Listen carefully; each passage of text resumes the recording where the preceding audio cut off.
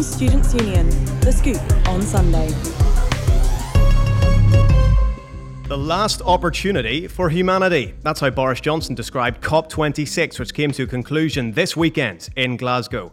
But did world leaders rise to the occasion? This is a Scoop on Sunday COP26 special. My name's Thomas Copeland, and we're live tonight from the Queen's Students' Union. For the last 2 weeks, the Scoop has been reporting from inside and outside the conference. And tonight, we're looking at what happened in Glasgow, what it all really means, and what on earth happens next. It's all here on the Scoop on Sunday. Thank you so much for your company tonight. So, the COP26 climate conference in Glasgow came to a dramatic conclusion this weekend after negotiations were extended for over 24 hours. Scoop reporter AJ was at the conference all of this week and looked back at all of his reporting on the Scoop webpage and on our social media. I talked to him live from inside the conference centre on Friday, hours away from the original deadline for the conference. Take a listen. Okay, AJ, thank you so much for being with us and for all of your amazing reporting over the course of this week. Before we get into the proper substance, tell us, where are you right now and what's happening around you? Well, right now, as you might be able to hear, I am in the Blue Zone at COP26. This is the area where press and parties and a few observers, like non-government organizations, are allowed to come in. This is where the negotiations are happening themselves. Obviously, I'm not in the negotiating rooms per se, but this is that same zone. At the moment, right behind me, there is the entrance to the plenary rooms, which is where there is an informal stock taking that's been happening, where different countries have been expressing their views towards the recently released second draft of what, in theory, will become that Glasgow Agreement, per se, right? What's called the cover decision. Yeah, okay. I want to talk about all the substance as well, but just before we do that, AJ, what the last couple of days been like for you? Paint us a picture of what you've been doing, what's actually happening on the ground, who's been wandering about the place, how have you been spending your time, what's the kind of energy like in the room?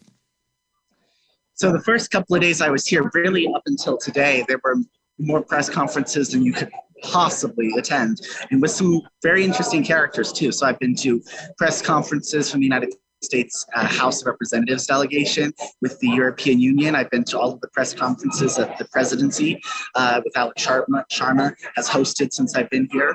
The high-level segment officially opened Tuesday, and they had a sort of opening ceremony for that I attended. But in between these different things, and if there aren't many events I'm too interested in or if I have to work, what I often do is I situate myself where I am right now. There's this intersection between some of the two most used press conference rooms. And so this is where you get a lot of these famous people walking about. So not only have I seen journalists I recognize from the New York Times or CNN or Sky News or BBC, but there's also the world leaders. UN Secretary General Antonio Guterres has passed by. John Kerry passed by me just here only 10 minutes ago. Nicola Sturgeon's been a face people have seen a lot, and so forth and so forth. Oh, you're absolutely name-dropping now, AJ. You've seen all of the celebrities, and perhaps not as well organised as you might have thought it would be, considering those kind of names that you've just mentioned. Yeah, no, I've talked to a couple of journalists who've been to one COP before and two COPs before, respectively, and they both noted this is by far the biggest, but it's also by far the most disorganized. Now, the organizers have attributed that primarily to COVID-19, the difficulty of having to have lower limits on how many people can be in certain rooms.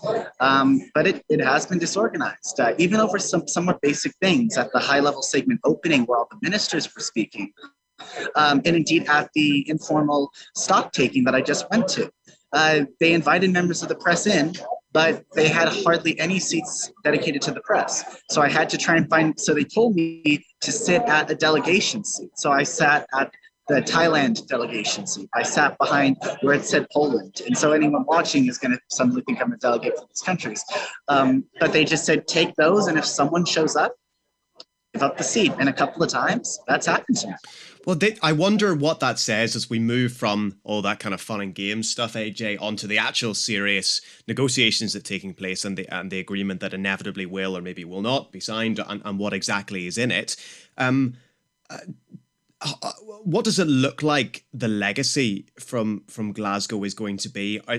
Is there a feeling in the room that there's optimism about an agreement that will be signed, and what might it contain? Well, it doesn't seem to be anything on the level of Paris at the moment in terms of that amount of fanfare. It does seem like it is going to be notable. The eyes of the world are certainly upon this conference right now. And the general state is we're looking at an outcome with quite ambitious rhetoric, but that's pretty light on the specifics, that's pretty light on concrete details. So in terms of legacy, we might be looking to something along the lines of the conferences at Rio de Janeiro or Copenhagen, or maybe Kyoto, but not quite the same legacy of Paris. I should note, having said that though, I just came from the Giant's Causeway press conference room where there were going to be press conferences hosted by the European Union and Germany's Minister for the Environment, two quite major press conferences that were supposed to happen today, and those both got canceled at the last minute. This has been seen as an indication that negotiators are still cracking at it and that there are still big efforts to make the deal bigger and better, or maybe by some countries like Saudi Arabia to water it down some. It has been increasingly suggested that today might not even be the last day of the conference. Yeah, let me come back to that question of extended negotiations, AJ, and let me ask you first of all. There might be some people listening. No doubt there are people listening who will say, "Why can't they get to an agreement? This is such an important issue." What are the major disagreements, and who are those? Who are the parties that are disagreeing? What are the areas in which there are considerable disagreements as to what way the final publication and final deal should be constituted? Who's disagreeing with who? So there was a lot of areas of focus coming into the conference, but with the release of the drafts of the cover decision, it's condensed down to two main areas that are in dispute: fossil fuels and climate finance. So in terms of fossil fuels, as it stands now, the drafts calls on nations to phase out, quote, unabated coal and inefficient fossil fuel subsidies. Now, in the original draft, the word inefficient wasn't in there for fossil fuel subsidies, nor was the word unabated before coal power. So what we're seeing is that's really one of the key areas of disagreement here. A lot of that is believed to be the result of countries like Saudi Arabia, China, and India, who are currently quite reliant on fossil fuels, wanting to roll back some of that rhetoric. Saudi Arabia gets a lot of its money from fossil fuels, so taking out subsidies from that doesn't make a lot of sense to them. On the other hand, you have developed countries like the US and the UK that are less reliant on those, as well as small countries like the Marshall Islands that are very insistent in their preference that those qualifiers be taken out and it just be the phase out of those things. And then in regards to climate finance, there has been not as much shift. The new draft is actually a little bit stronger in the language that asks climate financing for developing nations coming from the richer countries to be amped up and to be doubled by 2025. With that, there's not as much debate so much as there is a question of should we push it even higher. The resistance there isn't as strong as it is with fossil fuel subsidies and coal power. Okay, and that's going to mean a huge amount to people as this conference comes to a close. The final thing I've been reading in the last couple of days, just what you've been saying, UN deadlines tend to be flexible enough. Give us an indication of what that might look like. Is that, an extra week of negotiations? Is it an extra couple of hours of negotiations? Some people who've been involved in politics might remember the good old days of Brexit when you had negotiations that were being pushed and pulled by similar amounts of time. And if it is it in actual fact, AJ, maybe good news? If negotiations are extended, does that indicate that there's a willingness to make an agreement, but just a little bit more time and energy needed to push it over the line? Or is that bad news because it means that there are still areas of disagreement that need to be resolved? In terms of expectations for the time, I would be really surprised if it went more than a week over. But what we're looking at here is right now about somewhat of a toss-up range. It might end by today. Will it end today by 6 p.m.? Almost certainly not. Will it end before the end of Friday, before Saturday begins? Possibly. The last COP in Madrid went 2 days over and ended on a Sunday. So I think it's more reasonable to expect this conference to end anytime from when we're recording this on Friday to Sunday. I wouldn't expect next Friday this to still be going on. As far as what that means, it means that negotiators are taking things extremely, extremely seriously. Now, on the one hand, that might be countries that are more concerned about climate change pushing for a stronger deal. On the other hand, it may also include countries like Saudi Arabia and China that want to see a slightly more watered down deal. It might include them pushing to get some of this rhetoric taken out. So in terms of whether this is a good thing or a bad thing, it depends on your approach. If you think that this deal is already too little, more time is only a good thing, because going less is still a loss if you consider yourself in a loss right now. But if you're one of the people who think that this agreement is already a win, even if a relatively modest one, more time might put that more in jeopardy, as countries like Saudi Arabia likely stick to their guns even further. Well, we're just going to have to wait and see, AJ. Thank you so much for talking to me. Enjoy the rest of the conference as much as you can. We'll see you back in the studio in Belfast on Sunday. And thank you so much. Thank you, Thomas. Have a great weekend. Okay, well, AJ is with me back in the studio here on Sunday. AJ, thanks so much for being with us. In the 24 hours since I talked to you there on Friday and the end of the conference on Saturday, we had a whole conference worth of drama and news. Give us an update. What happened in between when I talked to you on Friday and the end of the conference? And there's a lot in there. Yeah, it's a pleasure, Thomas. To say that there's a lot in there, at least in terms of drama, is certainly not an understatement. I had thought at the time, and it was the general understanding from sources, that language from that draft was pretty solidified and that not a lot would change. More changed than I think people expected at that point. Namely, there was a lot of drama around the language of fossil fuels and fossil fuel subsidies and coal power. I mentioned this a little bit last time. That did get changed a bit more. So what we are left with now at the end is the language that countries will phase down unabated coal power and phase out inefficient fossil fuel subsidies, recognizing the need for a just transition. So the just transition part was added in the third draft. What that essentially amounts to is another potential get out. It's a way of saying we can't just cut coal and cut subsidies for fossil fuels because we have to protect people's jobs too. So if you're a country like Saudi Arabia, you might say, well, we can't cut our oil production at the moment because people need those jobs. And which were the main countries bringing that in at the end? Because it was quite a significant and yet last minute change. Who were the main proponents of changing the language from what amounted to phase out to what amounts to phase down? Right. Those kind of considerations as to about livelihood and well-being and jobs. Who was responsible for that, and what's their kind of argument for why that was the right decision? So the general argument with the need for a just transition, we knew that, by the way, Saturday morning. That was published with several hours to go until things would close.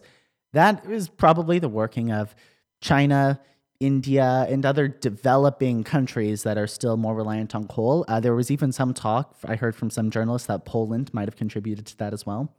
Another nation that's quite reliant on coal at the moment. But what was really big and dramatic was the phase down, because what we have happening is they've announced the closing plenary. It's 2 hours away. The language still has, without phase down, it has phase out of unabated coal power. India, in particular, with some support from China, start sticking to this. And they start saying, we will not sign this deal. And the thing about the Glasgow Climate Pact and the whole way these COPs work is the deal is supposed to have consensus. It's supposed to have no opposition. So under that immense pressure from India, other parties like the United States and other big players capitulated and said, fine, we'll say phase down of unabated coal power. And what you have actually at the end, as the closing ceremony continues, is a lot of countries being really upset about that. One delegate, I forget from which country, said that it was a completely untransparent, from Mexico, said that it was a completely untransparent final change, and they were extremely disappointed. And I suppose, I mean, if you're from India or perhaps China or some of the other countries that were keen to see this amendment at the end, it's a compelling argument, because you say to yourself, how come these countries in the West, the EU, the UK, and the US get to burn as much coal as they want, see all the economic benefits from that, and yet now we're being told we can't do that? When hundreds of thousands of people in India on $1 a day, it's a compelling argument if you're from those places, and yet, in the room, did you find that there was a significant amount of international What was the reaction to that from delegates from around the world? Well, that's a really good question, and you're right that there's a reason that there's a reason that India fought for it to be phased down. There's a reason that these countries fought for a just transition because they were bearing in mind their own economies and their own people. Maybe that was for political purposes, but nevertheless, they were trying to look after their interest. But as far as the reaction in the room, generally speaking, horror or shock at least. Because the other thing about the original wording was it said phase out of unabated coal, but it never gave a deadline. In theory, that could be 20 years. It could be 100 years. It could be 200 or 300 years. So really, this change amounted to a very stubborn position where countries like India, what the interpretation is they're saying, yeah, we need to keep coal power in our future indefinitely. And one of those particular reactions you said of horror came from Alex Sharma, who was the COP president. I think we can listen to a clip here that really did the rounds and caught an awful lot of attention over the last couple of days. Let's take a listen. May I just say to all delegates, I apologize for the way this process has unfolded, and I'm deeply sorry. I also understand the deep disappointment. But I think, as you have noted, it's also vital that we protect this package.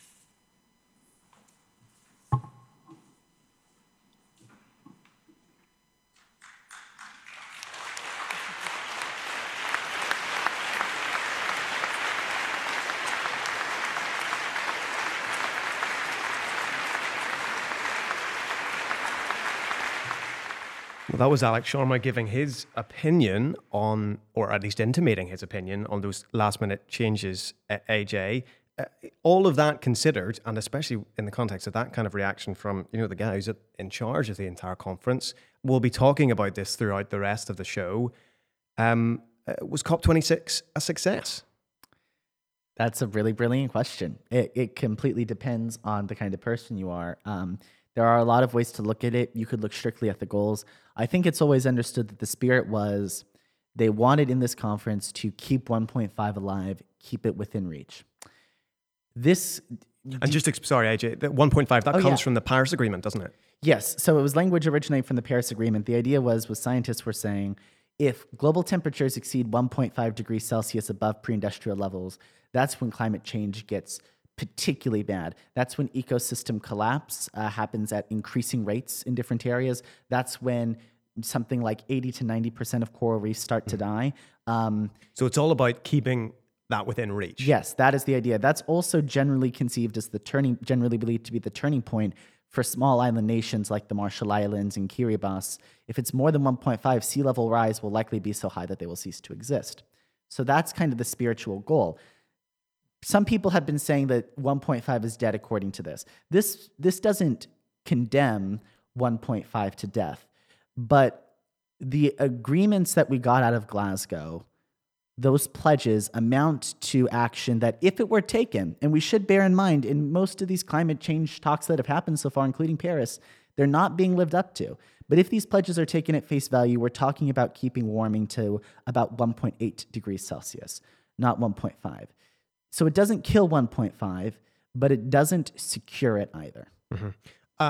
Give us some of the good news, I suppose, AJ. I mean, people who are trying to take a maybe more optimistic look at this are saying it's the first time that some of this language, some of these goals, reference to specific fossil fuels is down on UN paper. Is that significant?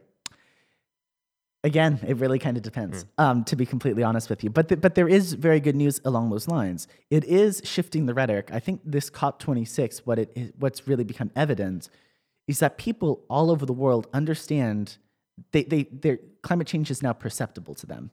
And if you go back to even just Paris, the last big time we saw this, it was still perceived by most of the public, I think, to be a distant thing.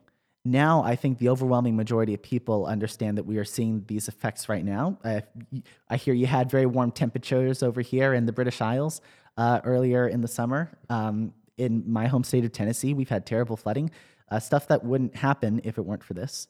In the rhetoric that we see in that regard, making it clear that they want a phase down of coal, a phase out of fossil fuels. Will that transfer directly into national government actions? Maybe not, but we are seeing a lot of substantial action from the private sector or from local governments. The UK's high-level champion at the summit, Nigel Topping, made some very good notes on this remark, saying that actions that private companies are taking are not always being taken into account when we get these estimates that say we're going to have 1.8 degrees of warming or however much degrees of warming, because those are often outside of the national pledges. Mayor Khan of London as well noted that a lot of these national governments are delayers because they have so much politics to live through. But a lot of times local governments are able to take much more significant action. So potentially a little bit of good news there. AJ, stick with us. We'll be talking a little bit later on the show. This is The Scoop on Sunday. The time is 21 minutes past 7. Well, as if there wasn't enough drama inside the COP26 conference centre, our reporter Emer Smith was on the streets of Glasgow last week reporting on all the action there. I chatted to her live from the centre of Glasgow on Friday. Take a listen. Okay, Emer, you're outside COP26 in Glasgow. You're outside COP26 in Glasgow reporting for us this week, taking in everything that's been happening. Lots of protests. Give us an idea of the energy kind of on the streets at the moment outside COP26 in Glasgow. I think at the minute there's a lot of disappointment at what has been happening. I think a lot of the feeling that kind of around the conference and certainly outside the conference talking to people has been that there's a lot of Indigenous voices and youth voices who may be, although they're being listened to, it's tokenistically so it's kind of a lot of exclusion from action. There's a lot of disappointment, I think, around kind of the cutting of adaptation fund was mentioned yesterday, where money was kind of coming from one place to the other, and a lot of developing countries were feeling that they're losing out on places where they could be facing, well, there's a lot of phasing out coal was kind of the focus of a lot of the agreements here, whereas that's fine for countries who are reliant on oil and gas. But I think a lot of the feeling was that it wasn't really fair on countries who couldn't afford to do that. So there's I think a general feeling that a lot of groups have been left behind in the changes that are kind of happening here, which is kind of creating a big disappointment. A lot of people are saying it's kind of inaccessible. They're quite angry at the fact that there's not a lot of kind of space for involvement and space for people's voices to be listened to, not just heard, but listened to, and kind of the change that would kind of happen with that. So a lot of disappointment with the outcomes of it, but kind of a cautious hope maybe for it will kind of continue a movement on. Yeah. But generally, I think it's not overly optimistic. Okay. And on outside Glasgow, I mean, give us an idea how many people are hanging around. It's large protests. What form are they taking? Is it people milling around generally, or is it kind of, are you picking up, oh, there's a protest happening, a couple of streets down there, another side of the city? And I wonder also, I mean, has Glasgow changed in order to accommodate the number of people that are out and about publicly in the city centre areas? Are there many signs? How's Glasgow changed to try to accommodate the number of people who've been landing in really from across the globe? There's a lot of posters about the place advertising COP26, but I don't think the streets are a whole lot busier. Maybe there is a couple of thousand maybe protesters kind of here over the space of 2 weeks, but it is quite a long sort of stretch for people to be here. So there are people who'd be here, and the protests are probably taking about marches that I've kind of seen have been maybe a couple of hundred people. Nothing massive though. I think last Saturday there was a good couple of thousand people on the streets, and almost maybe near 100,000 across the UK.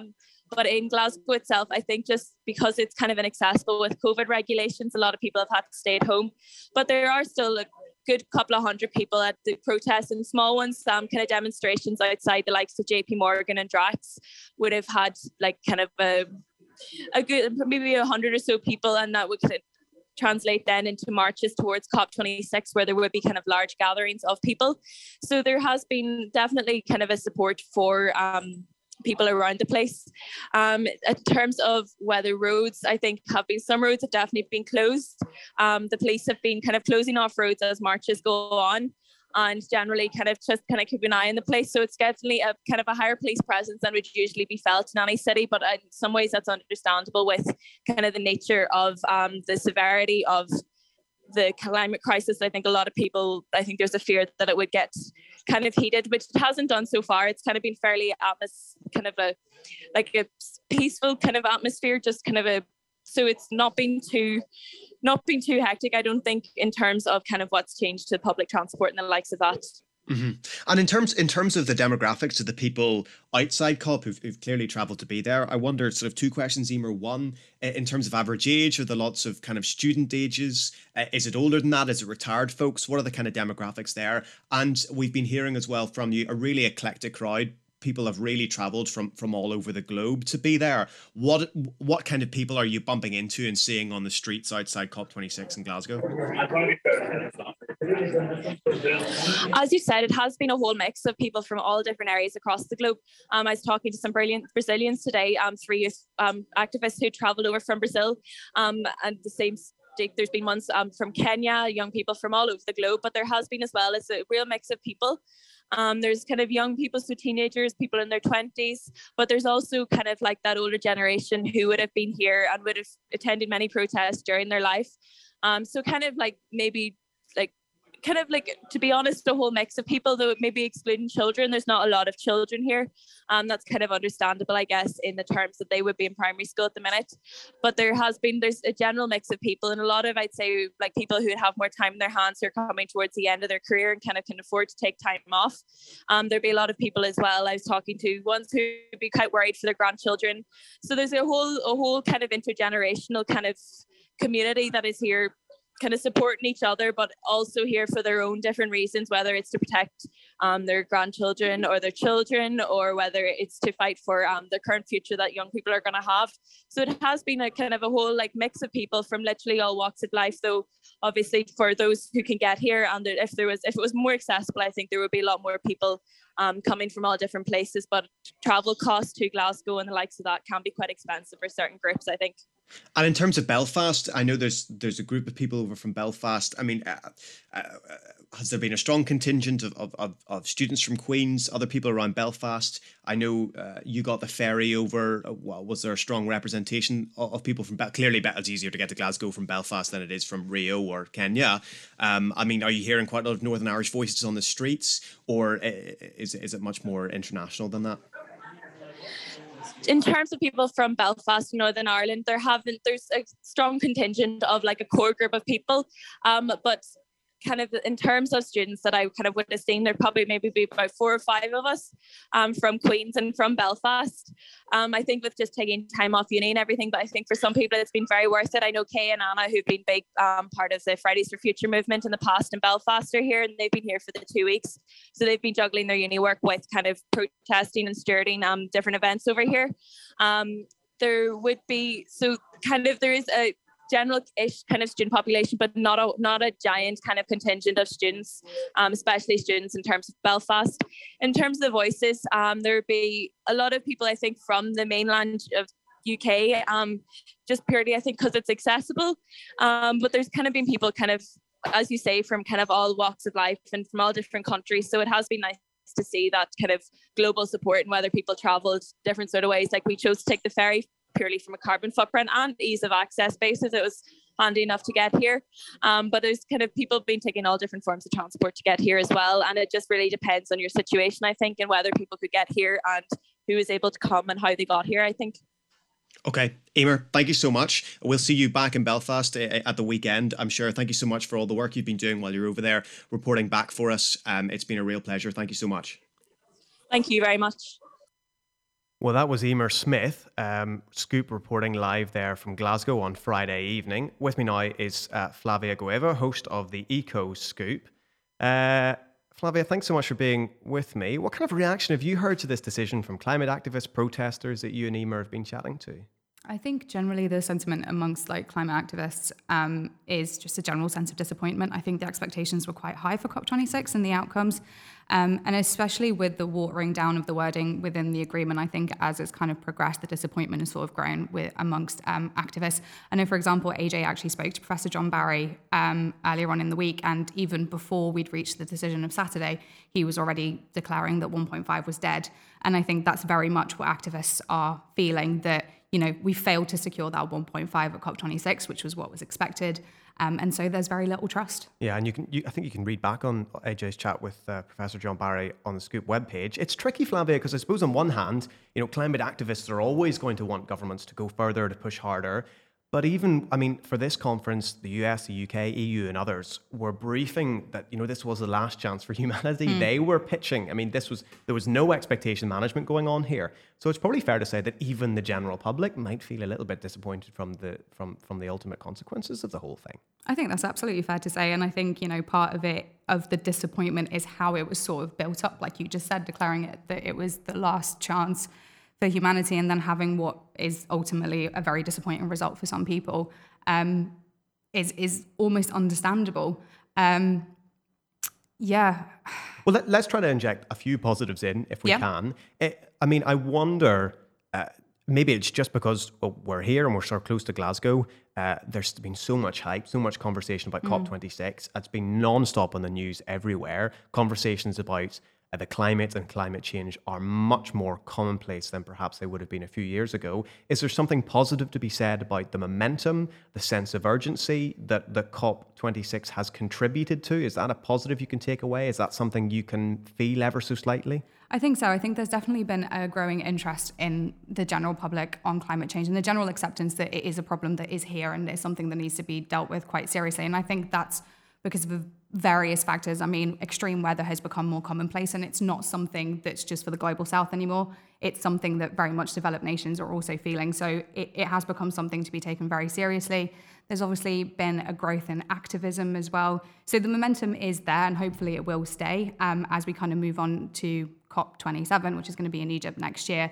And, some of the decisions that were reached are encouraging, acknowledging fossil fuels as a problem. And actually putting it down into the Glasgow Agreement is positive. Making provisions that relate to methane as well is also really positive, because it shows that they are following the science and they are following what's sort of being put out there and is being taken seriously. Yes, the commitments are sort of not as strong as would have been expected, but I think there are some positives to be taken from it.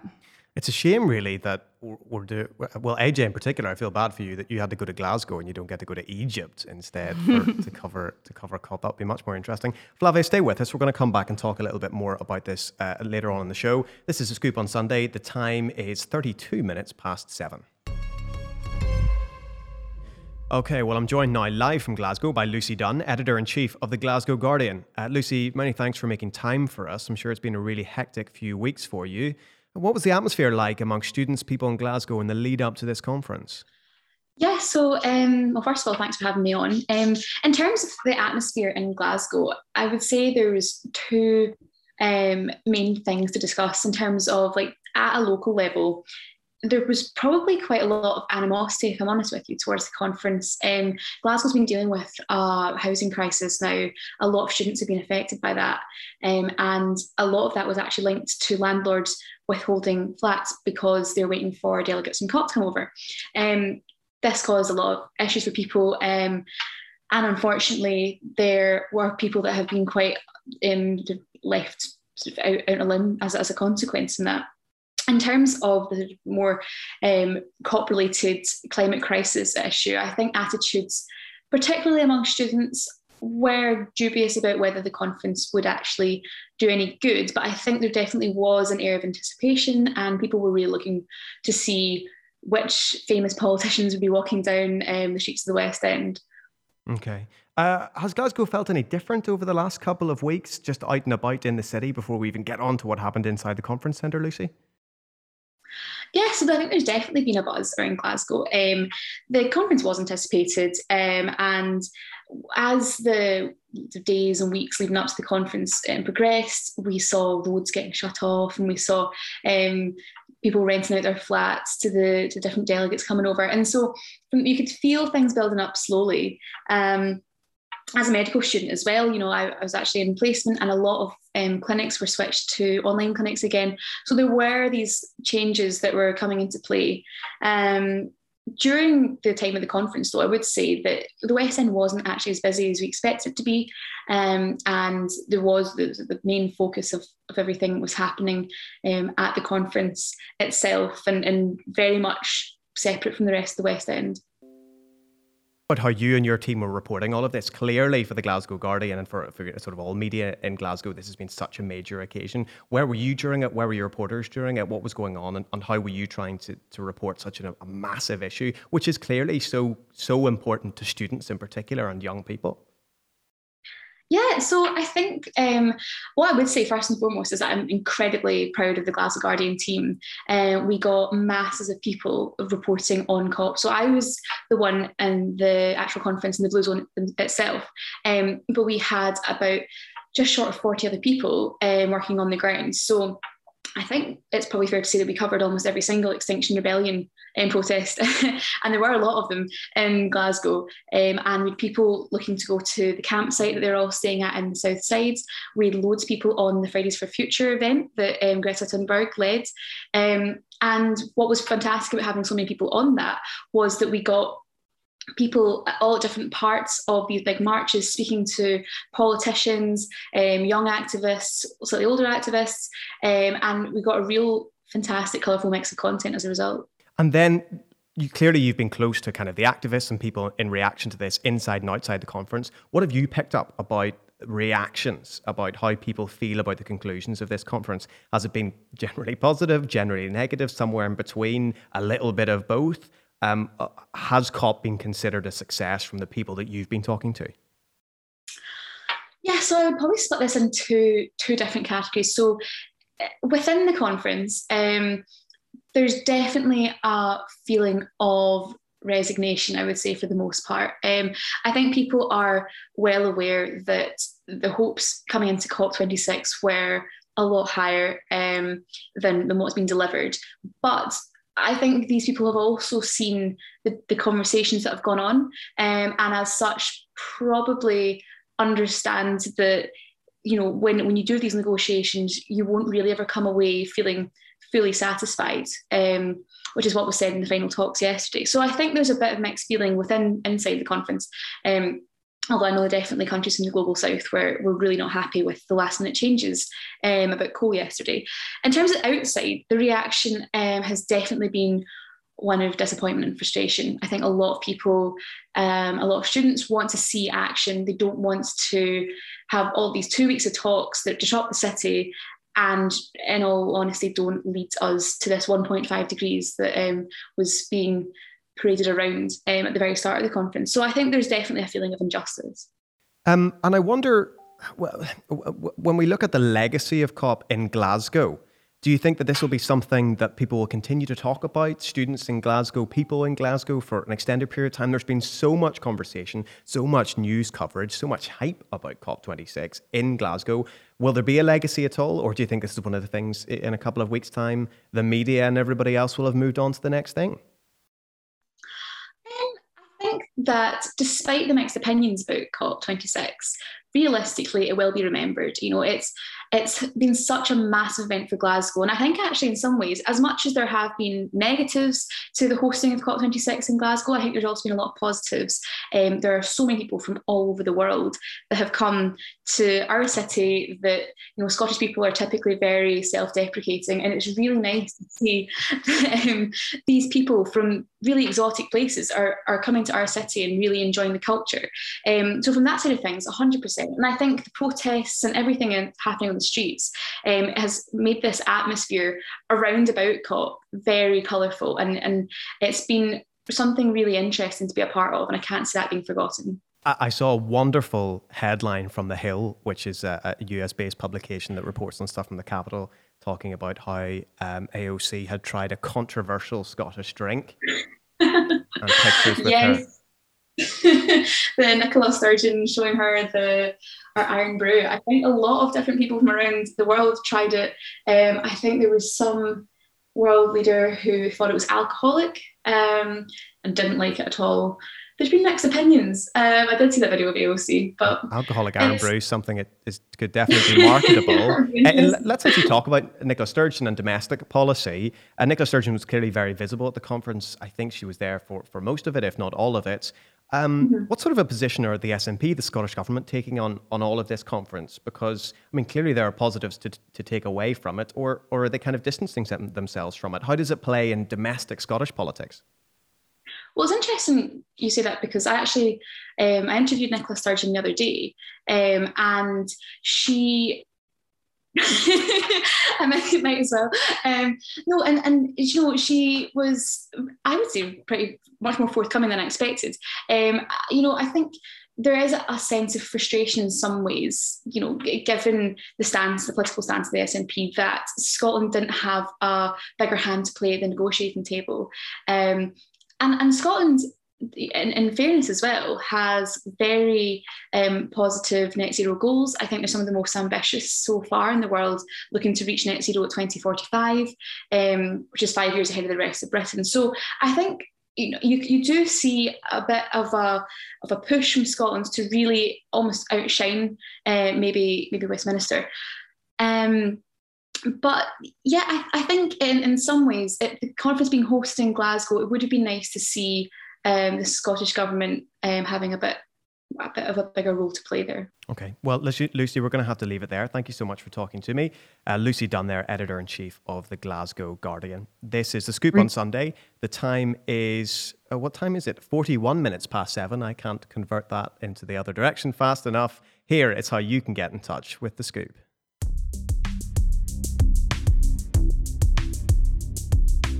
Contact us now. Text 07848866580. Email thescoop@queensradio.org or find us on Facebook and Twitter. Okay, well, with me in the studio is AJ and Flavia, who've been part of our COP26 reporting team. Thank you so much for staying with me, guys. AJ, it was quite a week for you inside the conference centre. A couple of fantastic personal moments, people that you bumped into. Talk us through what it's kind of like to report from a massive conference like COP. How does it all actually work? How much access do you get? Who are the random people that you bump into? What's it like? When I was first going in, completely starstruck, shall we say. And that was pretty much the mood for the first whole day. 4 different layers of security, and you get past all that, and especially from someone who came from a town in the United States of 800 people. I mean, there's 25 times that many people in a space that is maybe a quarter the size of my town, just in this one Scottish events campus. But combine that with everything else. I within the first hour I was there, I saw First Minister Nicola Sturgeon. I saw Speaker of the House Nancy Pelosi from the United States. At first it was really hard for me, just because I've not covered anything nearly this big. Eventually, I will admit, I kind of settled into the groove of things, but as far as accessibility goes, it was fairly good. I really didn't face any problems from being from a smaller paper. I should say I was officially there reporting for a paper in Tennessee, but unofficially also doing work for Scoop. So I didn't face any obstacles because of that. But it was at times a bit unorganized. There were many press conferences that were too full, and so members of the press who got there a little bit after, they might not have room. And sometimes you would be told that there would be seating for the press, and there wasn't seating for the press. And in one instance, we were just told, sit behind the Thailand delegation and hope that they don't show up. And if they do, just say you're sorry and try and go behind Poland's seat or something like that. It's odd, isn't it? But that's such a massive conference would be. But then again, I suppose when it is so large like that, there's a certain amount of, you have to just go, well, listen, I hope people can just be sensible. You bumped into a couple of interesting people, though, with the Speaker of the House of Representatives. Am I right? Yeah, so first time I saw her, just after I had arrived, I was too shocked to do anything, even though I kind of wanted to ask her a question. Fortunately, the next morning, just after I arrived, she was hosting a press conference with the rest of the U.S. House delegation.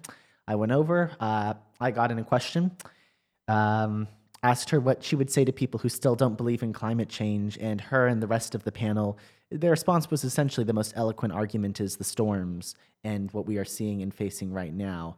But after I asked her that question, she apparently was quite interested how someone from a small place in Tennessee got out here. And so I was talking to another congresswoman who had something to say to me, and she flagged me down from the stage. I didn't realize she wanted me at first, and so I kept her waiting for like maybe more than half a minute, which you don't want to do with the like most powerful women from your country. But I eventually got over, asked me how I got out here, told her I was studying in Belfast anyways, and it was quite the experience just to be flagged down by the Speaker of the House. And then you bumped into some Costa Ricans as well, AJ. Yes, I did. Actually, just after the interview I did with you, there were two people sitting at my table, and they thought I apparently sounded somewhat like I knew what I was doing. And the man started chatting me up. Turns out he's Costa Rica's ambassador to the United Kingdom. And we started Shame to on bond. you for not knowing that. Really. I can't believe I don't know every ambassador in this country. No, but exactly. It was, I noticed the pin, and that ticked me off that they were from Costa Rica in some capacity, and they had badges that said delegates. But yeah, we bonded over our shared appreciation of Iron Brew, and he offered me a veggie sausage roll he hadn't finished, and it's quite nice. Right. Well, I was just sort of slightly envious of the old Iron Brew sausage roll combination. I hadn't thought of that one. Flavia, on a slightly more serious note, it's a difficult question to ask. Where do we go from here? There's a lot of focus now, clearly, will be on the next COP, which I think will be next year and is in Egypt. Will that be something that again is hyped up as the next last possible moment for humanity? Is that what every single one of these conferences is from now? Where does the sort of the campaign to tackle climate change go from here? I suppose it really depends what happens between now and the next COP, because I think one of the big issues with these COPs is that a lot of expectations obviously put on these events, because it's one of the very few opportunities in which you get that many world leaders and that many people with that much power and influence together for a considerable period of time, where they can really talk about these issues and just these issues, not, get sidetracked by anything else. So understandably, there's a lot of hype around these events, but obviously the proof's going to be in what happens between now and the next COP, and subsequently what happens in between every COP from now on, because obviously all these commitments are made, but they're self-imposed, they're self-policed, there's no actual international enforcement whatsoever. So really all we have to do is wait and see what happens between now and the next COP to see if it's truly been a success or not. And depending on the level of success in the next year, potentially there could be another warning that it's the last chance for humanity. But it really just depends how much governments decide to actually act upon the commitments they've made at this COP. But can I actually add to that? Yeah, real go quick? Sorry to interrupt, Thomas, but something that I think should be noted about COP27, it's a bigger deal than it was going to be before Glasgow. There's a structural reason for that. In the Paris Agreement, it was said that every 5 years, you would revisit your nationally determined contributions. So every 5 years, each country would say, we're going to reduce carbon emissions by this much, by this time, that sort of thing. Glasgow changed that. That was one of the few big things we got from the pact, was saying, we're now going to revisit that every single year. So what made Glasgow big, being this revisit to Paris, is now also going to be the case for Egypt in every annual COP thereafter. And do you think, part of the process is clearly that each individual country goes to a COP and then needs to come home and try to sell it. They need to speak to their own national parliaments. They need to speak to the public at large at home. Is there a possibility actually that the injection of energy that's come about through Glasgow, could that be a positive thing in that actually next year you might see a lot more progress because people will go back to their respective countries, populations, national parliaments, and if there's an injection of support and energy from home, it might well be the case that people can come back to Egypt next year and say, actually, we can go further, or am I being too optimistic?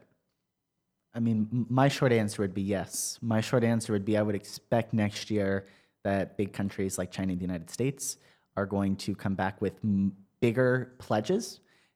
Again, the real question is, are they going to live up to those pledges? That is very hard to say, but I do think you're going to get countries increasing the pledges. And I would honestly imagine before 2030, there will be a commitment that is in line with keeping warming below 1.5 degree. I think the bigger question will be, will we get that commitment in time? And will the action follow through with that commitment? That's my personal guess. But I suppose part of the problem, and you've just highlighted it there, Flavia, is that it's so difficult to actually police all of this. And police isn't even the right word, because what countries would need to do in order to facilitate that would be all agree that there's an independent arbiter who can adjudicate some form of justice on countries that don't live up to whatever commitments they've made. And you've got the additional problem on top of that generally speaking in politics, in democracies anyway, previous governments and parliaments can't bind the next one. Mm-hmm. And if you're elected on a mandate, you have that mandate and you can do what you want with it. Is it enough that countries are going to have to act under their own momentum and perhaps that given to them by the general population? Do you, for example, think that actually the electorates in countries across the world are moving so fast and are jumping onto this issue and starting to see the real dangers that come about as a consequence of climate change, that actually that's enough, that general support is enough, and you don't necessarily need to do something so difficult as negotiating an independent arbiter to try to police it all? I think there's two things there, because obviously a big part of making sure that these commitments are met is obviously going to be pressure from the public and activists and whatnot. So as long as it's an issue that's getting sufficient public attention, then there will be pressure on politicians to sort of meet those demands. In terms of actually policing what happens, it doesn't necessarily need to be the case that they all need to come together and set up an independent organisation that's going to police it, because quite frankly, that would be really problematic in terms of working out who gets appointed onto the board of that, who gets the power to do it, etc. But what some countries can do and what some countries will be doing is they'll be incorporating the commitments into their legal framework. And what that does is, that does bind future governments, which could be potentially an issue, but it also empowers populations to bring legal cases against countries who fail to meet those commitments, which is another really powerful tool for activists and the public to kind of hold their governments to account. Because I think the big problem at the moment is, and hopefully we'll see that changing with commitments being revised annually, but it's that a lot of governments are making commitments for the next decade or the next 20 years, but realistically most political mandates don't last that long. So, it's kind of kicking the can down the road. You're making a commitment for something within 20 years, but you know that chances are you're probably not going to be in power by then. So I think realistically the best option is for when those targets are incorporated into a legal framework, because then there is something that governments and future governments can be held to account. Yeah. AJ, is there, being in and around sort of delegates and the people who worry about all the legalese of this kind of stuff, is there any, what are your thoughts on that question of trying to police and hold countries to account for the commitments that they've made? Or is that just something that's it's just never going to happen. It's reality of politics and perhaps of democracy and of the world in which we live? I think the short answer is it's never going to happen. Yeah. The first thing you learn in international relations course is there is nothing above governments. Yeah. The United Nations is not above governments. It's governments meeting together. So you're never going to have that. You can't get some things close. And that's one of the big things, again, about COP26 is they have some new mechanisms in there. They have new reports to try and see whether countries are living up to their nationally determined contributions. And they are they're supposed to readjust those nationally determined contributions every year. So that's something that can happen. But in terms of what we're going to see, I will say one thing I heard quite a bit, again, going to Nigel Topping, the UK's high-level champion at COP26, he was very keen in pointing out the only actors here are not national governments. So are we going to see Congress in the United States or the Parliament in Australia or who have you actually implement the legislation to live up to those promises? In all likelihood, probably not, with possibly no single country. But we are going to have local governments doing that. We are going to have private enterprises that are taking steps. And if people get out there, if they make their politicians care, and if they make companies care by refusing to buy products that aren't sustainable, there is a real path here to really mitigate these impacts. And it's probably the case, Flavia, as well, that individuals are relatively powerful in all of this. If it is the case that governments act because they're under pressure from the electorate, that's in some ways an empowering message for the electorate to know that their individual actions on a tiny level, but clearly, over the course of an entire population, I mean, that's where in some ways the authority and the power is going to come from. But I think that's slightly different from what the message to individuals has been around climate change historically. I think the individual's powerful is different from the individual's responsible, which was the message that was going out for decades, that, individuals could make changes and small little changes would add up and eventually climate change would be a problem because of individual action. I think now we know, and it's generally accepted, that that's not the case. Individuals can make a difference, but realistically, we need huge systemic change before climate change is going to be averted. So the message is individuals are powerful. They do have power. They have political power. They have consumer power. They can influence the behavior of companies.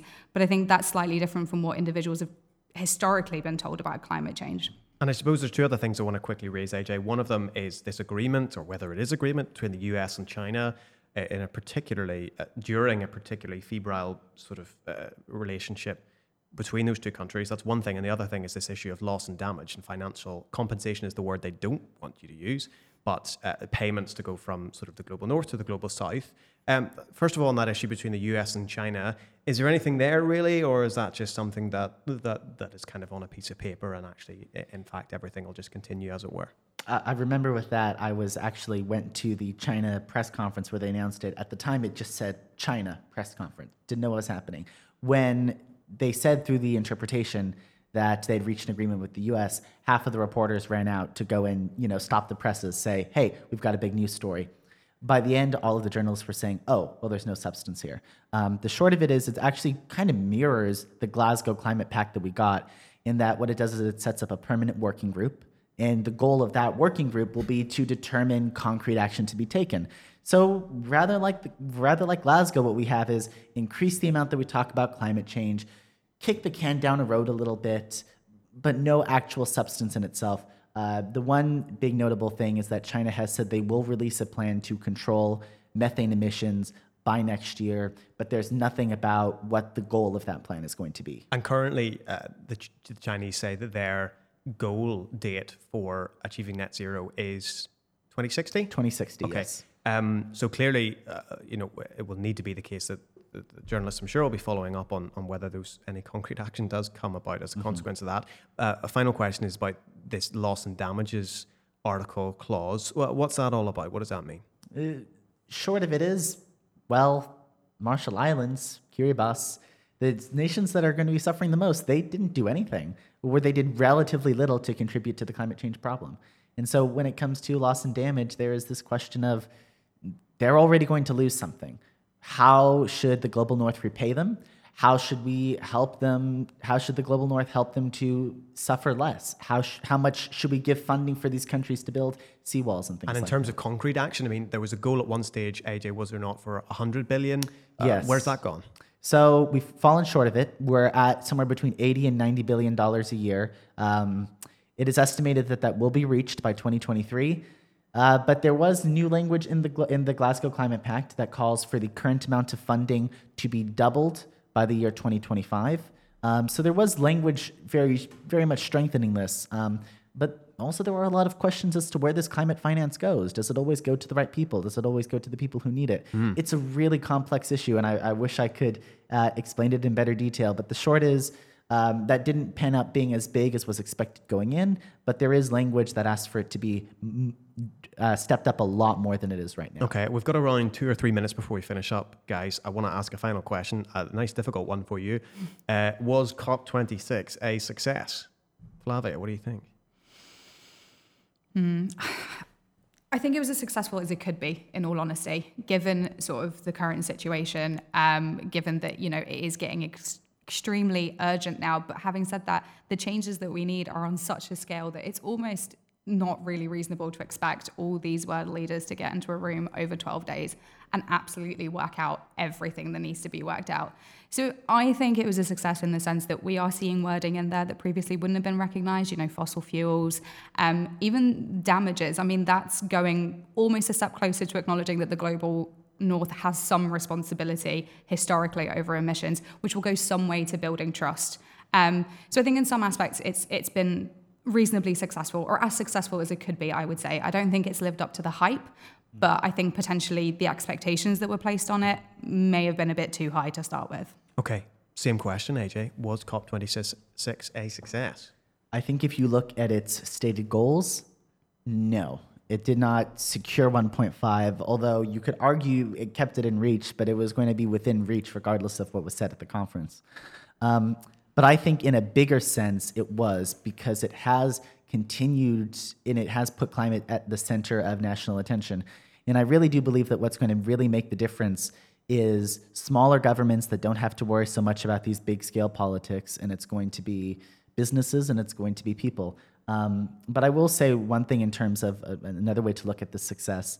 The change in pledges for reductions in greenhouse gas emissions cut the difference between what we need to get to 1.5 and where we are right now by 40%. So to put this in another way, by the time we get to COP28 in 2023, if this trend continues, what we will see is that we have the pledges to keep 1.5 alive. Again, it'll be a question to putting those into action, but it's a step in the right direction, and I'd say generally a success. Okay, well, that's going to have to be us for this week. Thank you so much to all my guests for giving me their time. Thank you to our fantastic Scoop COP26 team, especially AJ, Emer, Flavia and Olivia, for all of their work over the last couple of weeks. Remember, you can follow The Scoop on Facebook, on Instagram and on Twitter. Follow our 5 weekday podcasts. Check out the online newspaper, and I'll see you back here soon for The Scoop on Sunday. Thank you so much for your company tonight. My name's Thomas Copeland. This has been The Scoop on Sunday. Night night.